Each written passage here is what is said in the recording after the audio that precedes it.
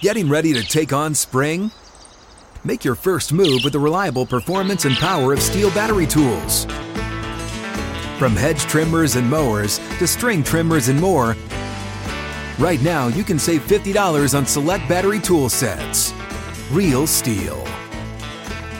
Offer valid on select AK system sets through June 16, 2024. See participating retailer for details.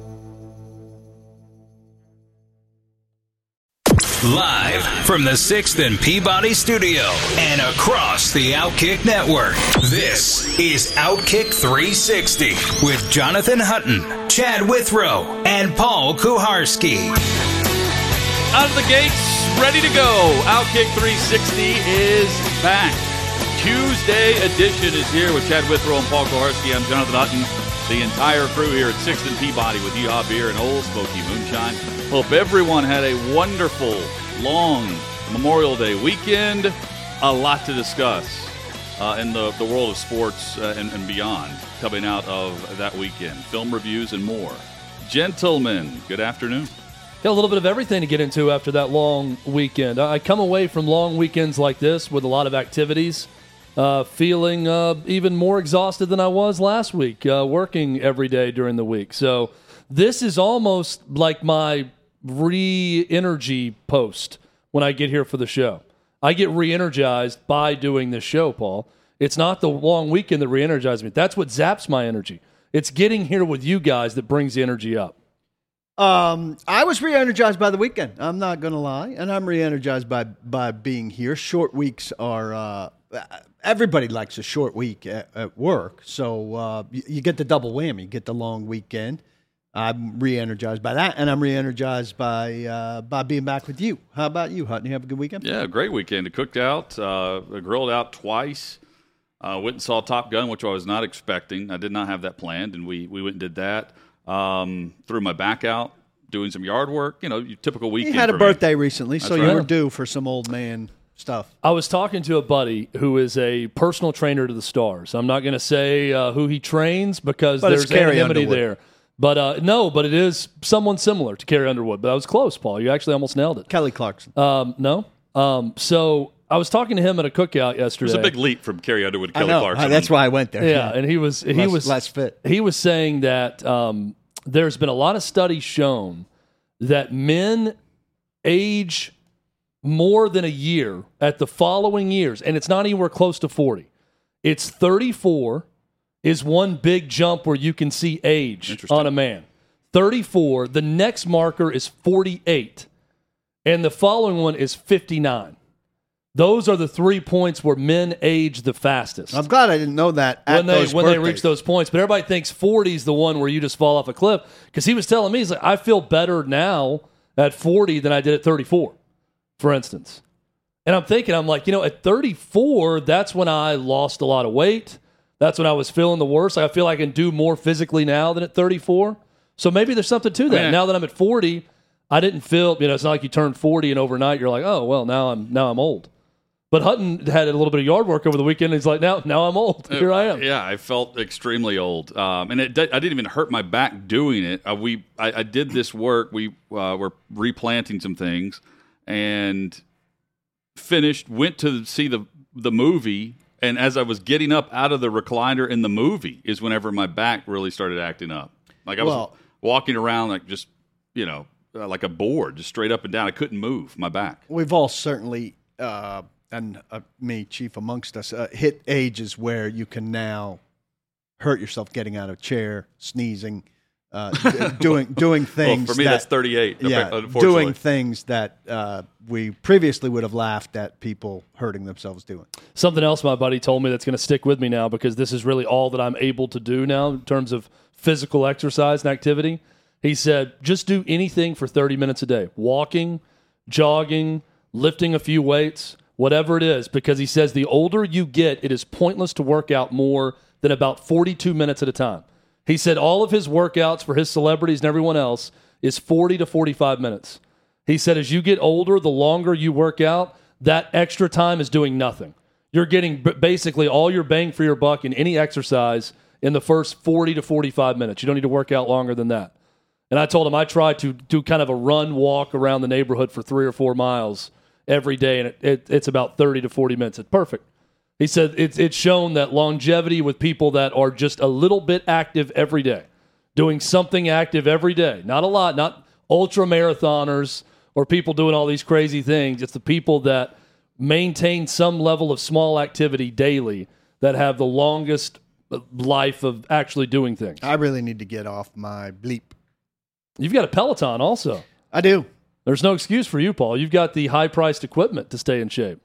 I do. It's hard to get on it at this time of year when it's so nice out. I should go out and walk for a half an hour. Have you thought about adding an actual bike to the regimen? I have an actual bike. He's got it all. Nothing fancy. A hybrid bike that would be perfectly fine to go out and ride around for a half an hour, which I'd enjoy. I've always enjoyed biking. Same. I've got a good bike trail not far out of my house. I have not been on a bike in probably 17 years. Does Peloton allow you to do it by the workout, or do you have to do the subscription? So, like, No, if you have to do the subscription. You have to. I don't know if you could either subscribe, or you can have like you could pay for one workout that's probably Putting double coins in the meter. Yeah. No. Well, that sucks. So they make good money. They make good money They make off of me, great despite money. the fact that I'm not doing anything. But Peloton and a lot of these companies that really thrive, I mean, put Netflix in the bucket. Pandemic, I mean, Netflix was doing fine before the pandemic too, but some companies that really took off during the pandemic because people were home, Peloton really took off, have fallen back to earth in a big way, like hurting. You can get Pelotons for far cheaper now. Netflix, we know, is way down and suffering now because a lot of people have changed their habits since. And streaming has gotten a lot more competitive. Claire had not seen Top Gun, so we watched that on Netflix over the weekend before we went and saw the new film. Is it Maverick. on Netflix also? It was on. So what sparked me on this? It's on Netflix. Wow! But it was on Netflix through May 31st. So it's through today. You can watch Top Gun on Netflix, which is I wonder where it goes odd. next. Well, it's everywhere. It's like they bought it for a certain amount of time. Honestly, though, I'm shocked that it's so many streaming services have the rights to it because I got my dad set up on Amazon to watch it. We're gonna go. I'm watching it for a second time. Yes, I am. Tomorrow with my dad for his birthday. So he wanted to watch the original. And my dad served on an aircraft carrier in the Navy, so he wanted to go back and watch that. It's on Amazon. It's on Paramount Plus, obviously. Yep. Paramount being the production studio. And Hutton, you're telling me it's also on Netflix. I feel like every streaming service has Top Gun as an option to go watch the original. I was flipping around, expected to find it or movies of, it was not on its TV. ilk, and I saw and watched most of Forrest Gump. They were showing a ton of Mission Impossible on TV, but not Top Gun, Tom which Cruise clearly these acceleration. streaming services purchased the rights to offer Time it, up. but not on TV. Because DirecTV, you had to pay like $3 to watch it if you searched it out on your remote. I know we're going to talk a lot more about Top Gun Maverick. Paul has not seen it. Hutton, you and I have. I will say that it was more important to watch the original to get all the Easter eggs in the movie than I thought. I've seen it so many times, I knew all of them. But the example, without giving a spoiler, there is a major character in this film that is just a passing moment in the first one. Yes. That if you're not watching it right before you go see it, and Hutton experienced this, you're not going to get one of the people in the movie when you first see this person on film and the reference to that person, because it is only mentioned one time in the original. So it's more important than I thought. But anyone can enjoy it. It's also not something that's so heady that you've got to see the first one in order to enjoy the second one. Very good. It's mindless, good, summer, fun entertainment. It still makes sense to you to want to watch see the the first if you haven't. Yeah. We will we'll give our take, non-spoiler alert take, coming up later this hour. In hour number 2, every Tuesday, John McClain joins us. And to kick off our number 2 on Tuesdays, we will get into all the NFL topics and discussion. There's plenty across the National Football League that we'll dive headfirst into. And in hour number 3, we get into a bigger topic and discussion of, we always say coaches and players need to do better in ignoring the noise. Umpires and officials should be doing the exact same thing. Refs, officials, and far too often we're seeing more and more reaction to this. We'll we'll explain where we're headed with that in hour number 3. Coming up in about 10 minutes, Bart Andrus is the head coach of the Philadelphia Stars in the USFL. He will join us as his Philly Stars take on the Michigan Panthers, coached by Jeff Fisher. Those two play Pop Warner football together, coach together, and now coach against each other this coming weekend.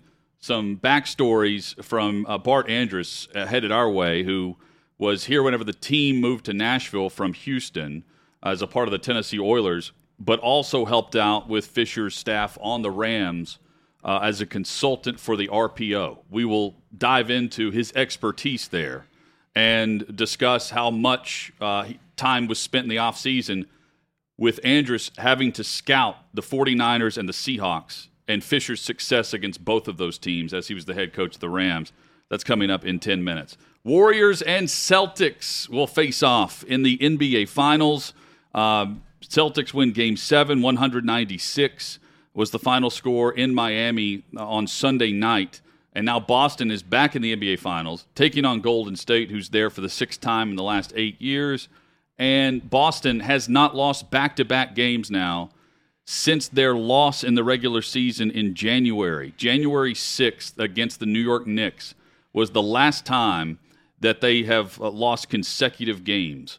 And that's actually, I take that back. They did it once. They lost consecutive games one time, and it happened in March. Since then, they've been on a roll. They had a losing record. They were 18-21 back in January. Now they're in the NBA Finals to take on the Warriors. So Paul has a rooting interest here, and we get to see a marquee staple franchise go against the franchise of the last decade in Golden State. Go ahead, Chad. Shout out also to Game 6 and 7 for being very good, competitive games. Yeah. They were close games, both of them. When Boston took that lead, they went on that run. They were down pretty much the entire game. They went on a run. They hit a 3 to go up 3. Miami called a timeout. I'm thinking, okay, Boston's going to win this thing at 6. Crowd was going nuts there in Boston. And Miami, with Jimmy Butler with an amazing shot at the end of a shot clock, they advanced to a Game 7. Game 7 delivered. Was a close game as well down the stretch. So, Hutton, you wrote about the NBA needing more close games, not just long series, but competitive close games throughout those series. We got a pair of them in Game 6 and Game 7. I'm hoping that's a precursor to what should be a really good finals. I mean, I'm going to be surprised if this is not a 6 or 7 game series. Well, what we need, though, are close finishes throughout a 6 or 7 game series. Yeah, but they've missed their window. To expect it. My point was they've missed their window of building other stars, because by the time you get to the NBA Finals or the Eastern Conference, Western Conference Finals, these guys. Well, Jimmy Butler's taking over. It was great to watch Steph Curry, but early in the playoffs, I'm just asking for a reason to watch. You know, I'll tune in now, especially to a Game 7 in the Eastern Conference Finals. But I need more to watch in the early portion of the playoffs, and those were largely boat races. You can say, like, it was a close series. They were not close games. And Chad's right. We saw Game 6 and Game 7 come down to the wire where Butler is a fantastic player. I don't know about the Heat moving forward. P.J. Tucker is probably not back. Jimmy Butler, Kyle Lowry.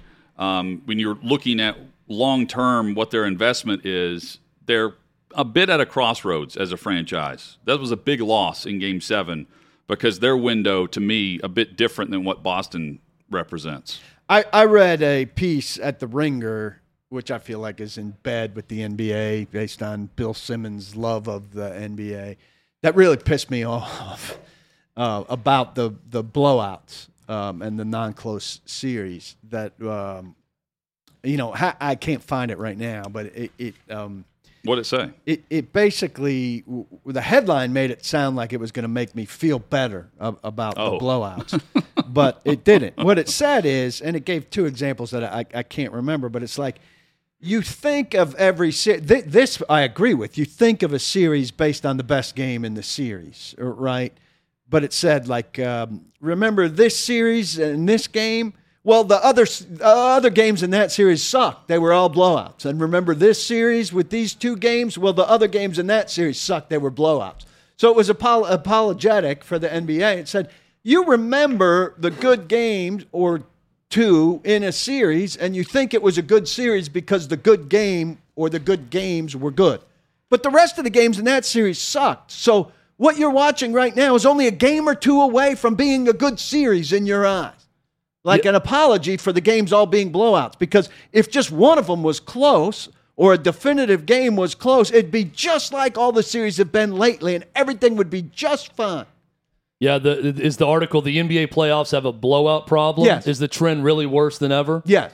Yeah, I found the article, and it says that the last 10 contests league-wide, 2 second-round Game 7s and 8 conference final games, this was 6 days ago, have been decided by an average margin of 17.6 points, is how it begins. But I'm looking for the two comparisons that it gave. A Klay Thompson game, I think, in a finals that made that series good when it's saying, what it's saying is the series really wasn't good.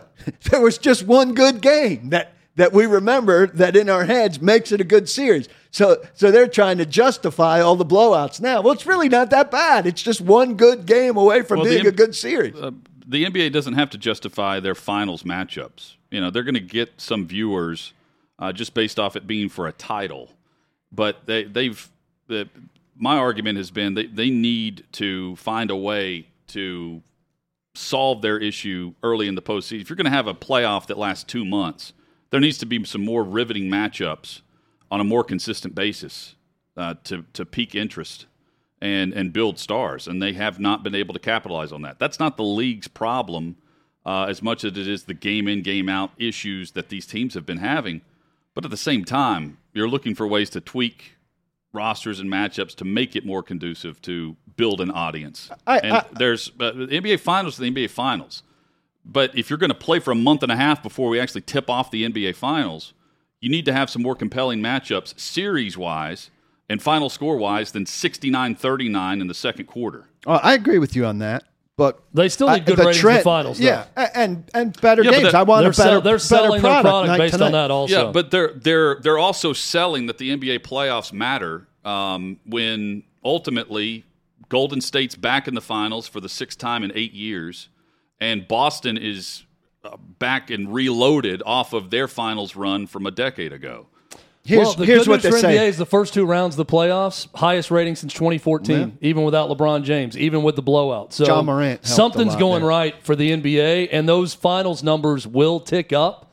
But believe you me, they are comparing finals every year, and you don't want to have that trend of going down. Here quickly is what they said. Think back to the 15-16 postseason for a prime example. What comes to mind? First answer is probably Game 7 of the finals, which featured LeBron James' famous block and Kyrie Irving's title-winning 3. The other choice is Game 6 of the Western Conference Finals, when Klay Thompson's second-half heroics saved the Warriors against the Thunder. Those were incredible series, right? Well, sure, as long as you ignore that Games 2 through 4 of the Warriors-Thunders were all decided by at least 24 points, and Games 1 through 6 of the Finals all finished with double-digit margins. Coming up, Bart Andrus will join us, head coach of the Philadelphia Stars. Quite the career as a head coach and assistant coach, offensive coordinator. We'll tell some stories from the NFL days and get into why he is the guru of all things alternative football leagues. We'll explain that straight ahead. Outkick 360, excited to partner with Aurora NutriScience, our trusted partner that keeps Outkick 360 mentally sharp and healthy. Aurora delivers your supplements where you need them the most, your body. You're seeing VitaLifeScience.com. VIDALifescience.com is the website where you can see more information. Outkick 360 season ticket holders receive a 15% discount with the code OutKick360. Typical pills, capsules, not well absorbed, but here is Aurora. Unique, cutting-edge, nutritional, and absorbable supplements encapsulated in liposomes that ensure greater absorption in the body's bloodstream. You can check everything out at VitaLifescience.com, and when you check out, use the code OutKick360 for 15% off your order. Again, that's code OutKick360 at VitaLifeScience.com. What's up, everyone? It's Nick Wright, and I got something exciting to talk to you about today. Angie, your ultimate destination for getting all your jobs done well. Now, Angie isn't just your average home services marketplace. It's a game changer with over 150 million homeowners served and a network of over 200,000 skilled pros. Angie has experience and expertise to tackle any project with ease. Whether you're looking to spruce up your backyard or undergo a major home renovation, Angie's got your back. And their pros are locally based, often running small businesses right in your community. And here's the best part. Angie makes the process seamless. From researching and comparing pros to scheduling services at your convenience, Angie's user-friendly platform puts you in control. So why settle for anything less than perfection when it comes to your home? With Angie, you can trust every project will be completed with the utmost care and professionalism. So get started at Angie.com. That's ANGI, or download the app today to discover why homeowners across the nation are turning to Angie to get all their jobs done well. Outkick 360 rolls on from 6th and Peabody in Nashville. Glad you're with us.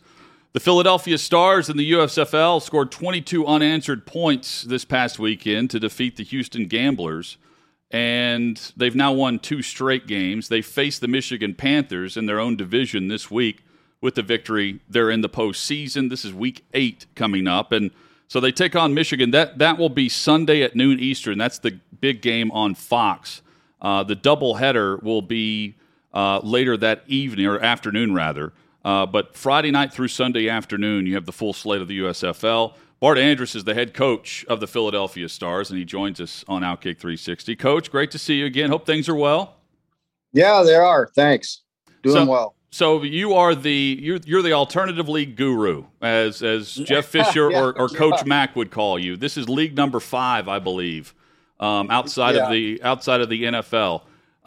Does this league fit the same mold as the previous leagues that you've coached in now 7 weeks in, or is it a bit different in a good way?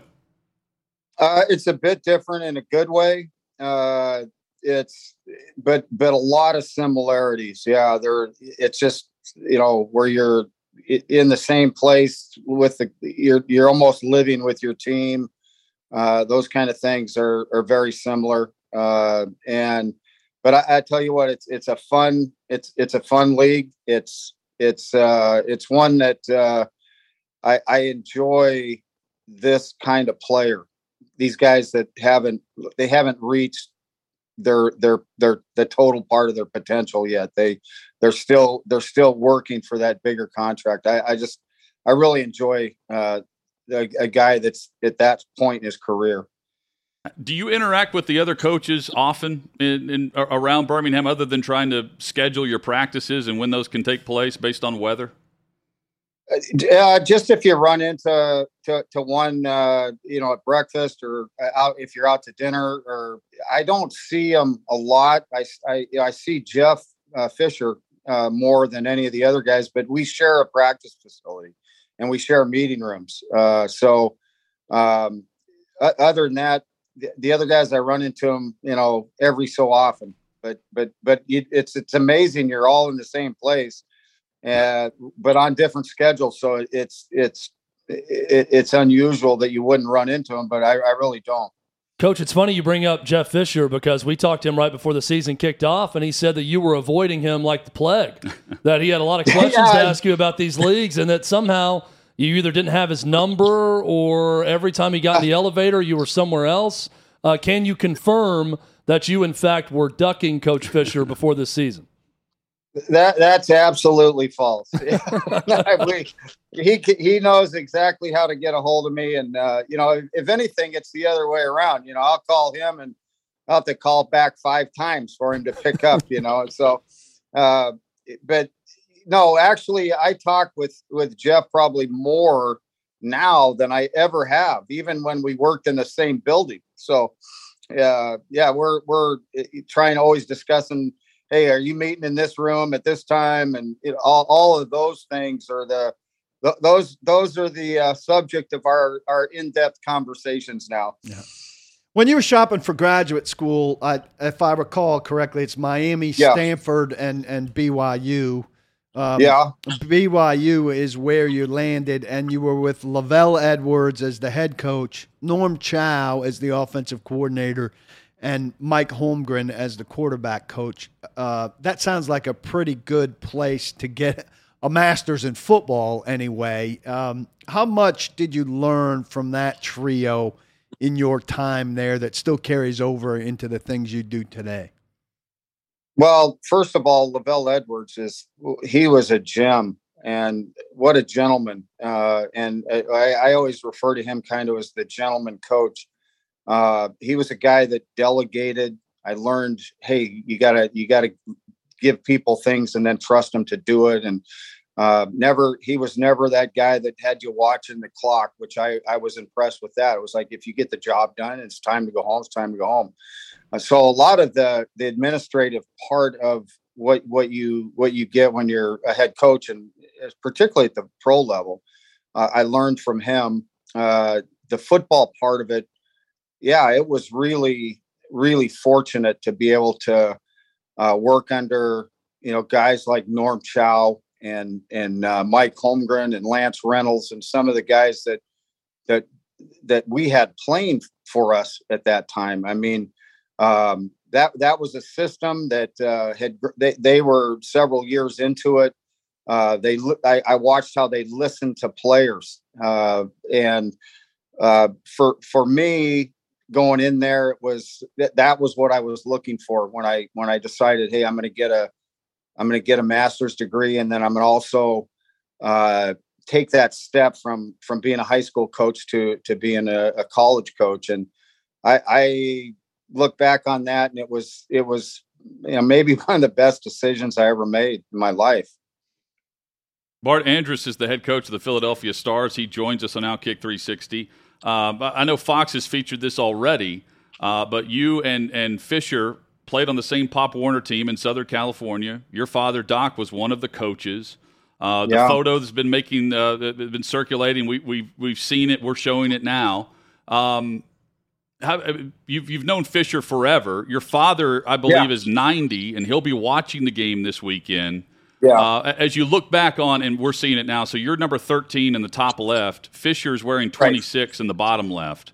Right. How cool of a memory is this photo for you, and the fact that now in the USFL, both of you guys are still in the game and coaching this way? Well, yeah, it brings a flood of memories back. It was a great time in both our lives. As far as, we grew up in the San Fernando Valley in Southern California. My dad was the head coach of the team. We had other good players on the team, guys that we ended up later on playing against each other in different high schools in the area. But Jeff and I, we hit it off, right away that year. I remember, I don't know what the number was, but he had more touchdown catches that year than probably anybody in the whole conference. And it was another thing. It was we ended the regular season undefeated, so that part of it was really fun too. And you look back on that, and you talk about the USFL now, and he was responsible for getting me into pro football, and I was kind of responsible for getting him into the USFL. I don't know if he still appreciates that or not.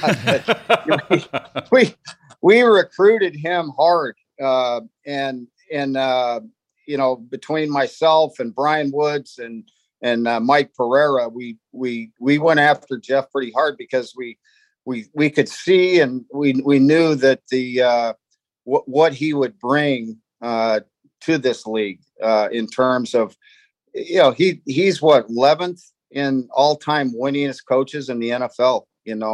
That really gives your league an added boost when you have a guy like him coaching in it. And then Mike wanted him because he was the co-chair of the competition committee in the NFL for so long.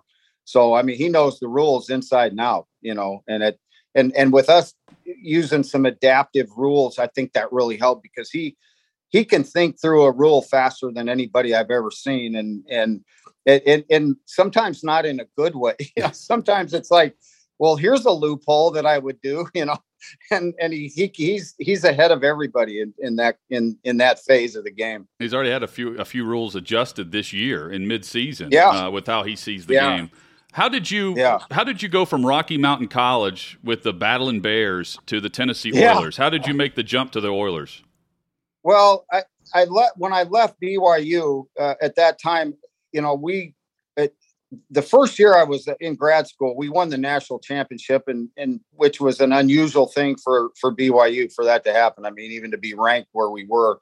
And so a year later, after our next season, and I think we only lost 3 games that year, but there were a lot of people willing to hire guys that knew that offense, and so I went to Humboldt State out of there and went to work for a guy that I didn't know, that's another unusual thing in coaching. So then, you make a couple moves here and there. I ended up at Montana State, Southern Utah, and had the opportunity to go back to Montana. I had played at the University of Montana. I went to school there, got my bachelor's. So it was kind of an attractive job for me to go back to Montana. And it was at the NAIA level, and it was at a program that hadn't won a game in 4 years. So, I thought, well, geez, if we go in and win a couple games, we'll be okay. And the other thing was I got a chance to be, for the first time, do whatever I wanted to do on offense and not have to answer to anybody.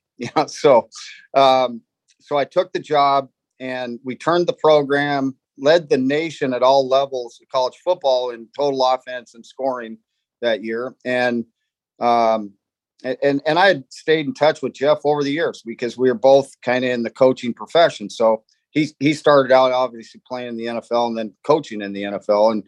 And so he had a quality control job open at the Oilers, and we talked about it. And he decided to bring me in, and he saw those positions at that time as there's a learning curve. You need to come in, learn the pro game. And so like without that friendship that we had established as 11-year-olds, probably never would have happened that I would have gone to pro football at that time. But that's how it happened was, he said, look, you deserve this. You turned a program around, and this is your opportunity. And then later, he elevated me to the quarterback coach, and the rest is history. But the USFL, their motto was united in football, and 2 11-year-olds were united in football, and we're now both 64 and still united in football. Kind of, it's a great story that I'm very proud of the fact that our friendship endured as long as it did. He would spend Fisher and his coaching staff spent all spring, a couple of off seasons, studying the RPO game of Russell Wilson in Seattle and San Francisco and what the 49ers were doing. Right. And you were hired to be that defensive consultant where you would study this, bring and more or less give a seminar on what teams are trying to do versus the defense they're seeing, and defensively what makes them confused. After you were hired and you went through all this spring of consulting, did you see your report in action that following fall? Because he had a lot of success against both of those teams. Yeah, I did. And, I would be there. This was when the Rams were still in St. Louis, and I would be there during the week prior to any scheduled game against an opponent that ran RPOs at the time. Now you're talking 2013, 14 in that, which was the kind of the infancy of the RPO game at the professional level. The colleges had been running it before. And really those type of schemes, they made their way down from Canada, from the CFL, where you have only 2 downs to get a first down. And if you're going to run it, you have to have, something that's going to get you 5 yards. And if the runs, if a defense wants to stop the run, they can stop the run at the pro level. So that gives you another way to block a guy without touching him, kind of like the naked game would. bootlegs and things like that. So, I did that. I was in and out of St. Louis, for a while. And, that's another thing that, Jeff gave me that opportunity to do that. But at the same time, I knew the RPO game, pretty well. And it was for me, the benefit was that for the first time, I got to sit in the defensive staff meetings and see how defensive coaches really actually think, and how a lot of times what they thought they were seeing really wasn't what the offense was doing. And it kind of opened my eyes, is that, hey, they think this is happening, and that really isn't the case. And so it helped me in terms of rethinking how I install my offense and how I take advantage of different things that a defense is doing. Whenever we met at the USFL draft, you told me the story of Team 9. Right. And I'm setting you up for this. I'm not going to give away the punchline, but will you give us the toast that was made when that league abruptly ended, 6 weeks into the year?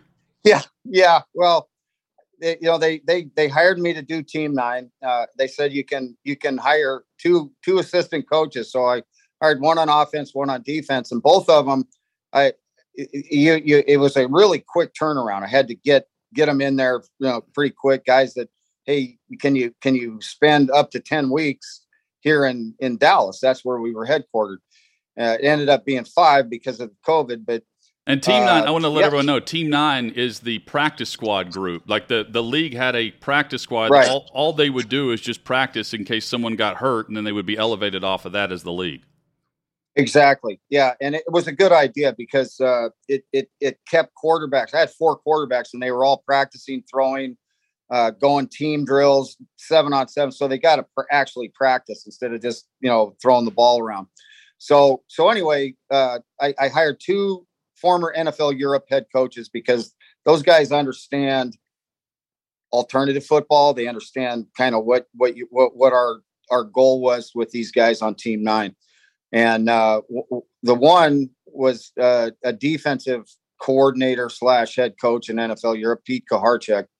The other guy was Peter Voss. But Pete, I had worked with him in NFL Europe, and he really didn't like games.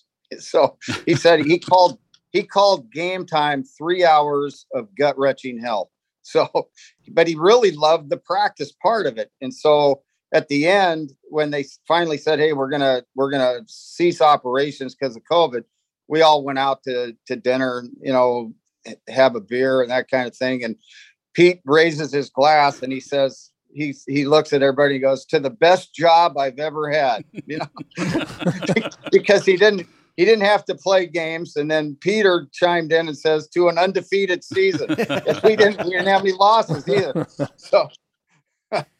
I love that. To the greatest job I've ever had, and it's the league that folded in bankruptcy abruptly. Amazing. Final thing, do you think we'll see an NFL Europe or something to that equivalent from the league in the future, or is there just too much money being dumped into that at the time, and that's why the league hasn't tried to do this again? Yeah, I don't think the NFL is this is just my opinion. I have no insight or inside information on this. But, I went through it, I went through the closing of NFL Europe and it was a sad time because I thought, boy, this is really good. We had crowds of some places, 40 or 50,000 people, and it really paved the way for what they're doing there now with regular season games.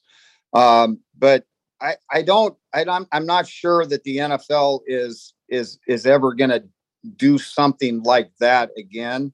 Particularly when they've got all these other alternative leagues trying to fill the void, So it was very expensive, but but when you're running, at that time when they closed it up, I think it was about a $12 billion company.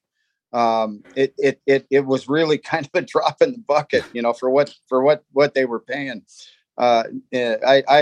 I worked for Joe Moglia in the UFL, who was the CEO and chairman of the board for TD Ameritrade. And he asked me, he said, what was it costing him? And I told him, and he said, if I'm the CEO of a company making that kind of money, I think of that amount like I think of my little toenail, so, and so, what they were getting out of it was really positive. You saw, I think it was 4 years in a row, we had a quarterback starting in the Super Bowl, that had been in NFL Europe, which that's really something there, to say that. And that's really what it was. It was preparation. You can't simulate anything for a quarterback other than live games. And that's kind of what it did. And the officiating. Yeah, we were preparing officials to go to the NFL. And the biggest change between college, Division I college, and getting in and going to the NFL is the speed of the game. And it gave them kind of that intermediate step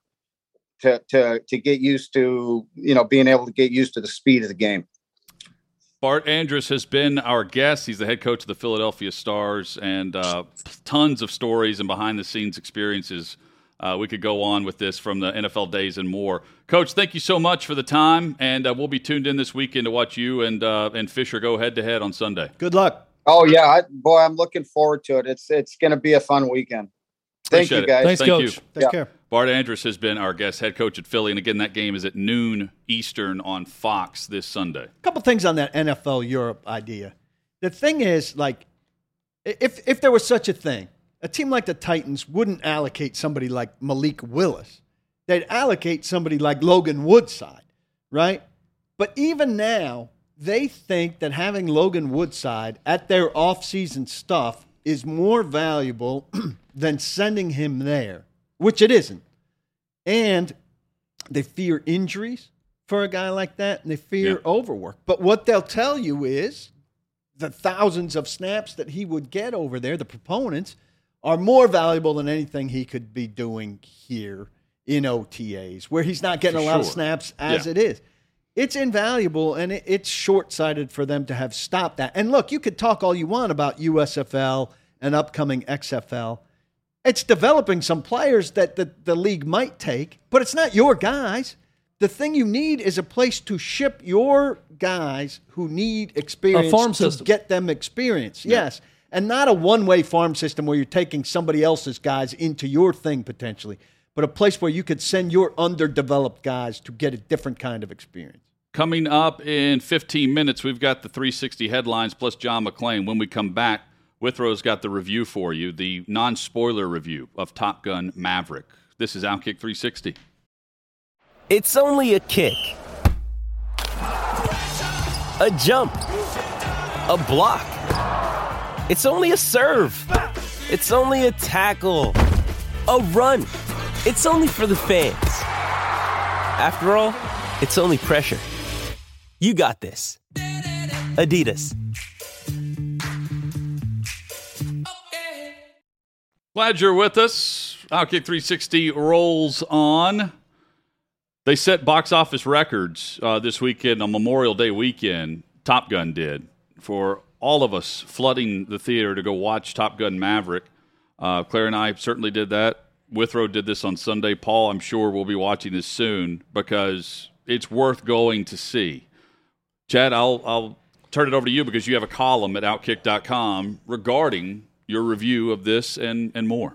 Yeah, piece up right now at Outkick.com. There's a lot of strength in a paint-by-numbers approach to filmmaking at times. And when I watch Top Gun Maverick, this is the best way to sum this up. As a fan of the original, it's clear in watching this that the creators of this version of Top Gun are diehard fans of the original. There's no cynicism to it. There's not a lot of cynicism to Tom Cruise in terms of how he makes movies. He is unabashedly optimistic and lacks cynicism that a lot of people have in their lives. And that comes across in this movie, and it works.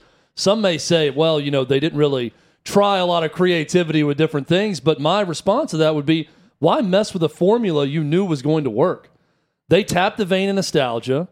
They spend a lot of money on action sequences. Oh, yeah. They've got a really good cast. I'd love to know what that costs. I mean, the whole movie, much like the first, is a 2-hour-long charm offensive From Jennifer Connelly to Tom Cruise to John Hamm to Ed Harris to Miles Teller to Monica Barbaro and Glenn Powell, who we interviewed in Miami a couple of years ago. By the way, that movie was done filming for over a year when we interviewed them, and then 2 years after that, the movie finally hits theaters. So it was a long time coming, but I just think everything that they tried in this version of Top Gun really worked, and I don't want to spoil anything for anyone, but I don't think you have to be a fan of the first one to enjoy this one, but it certainly helps if you're a fan of the first one and are familiar with it to really get into the second one. Full theater for both of you?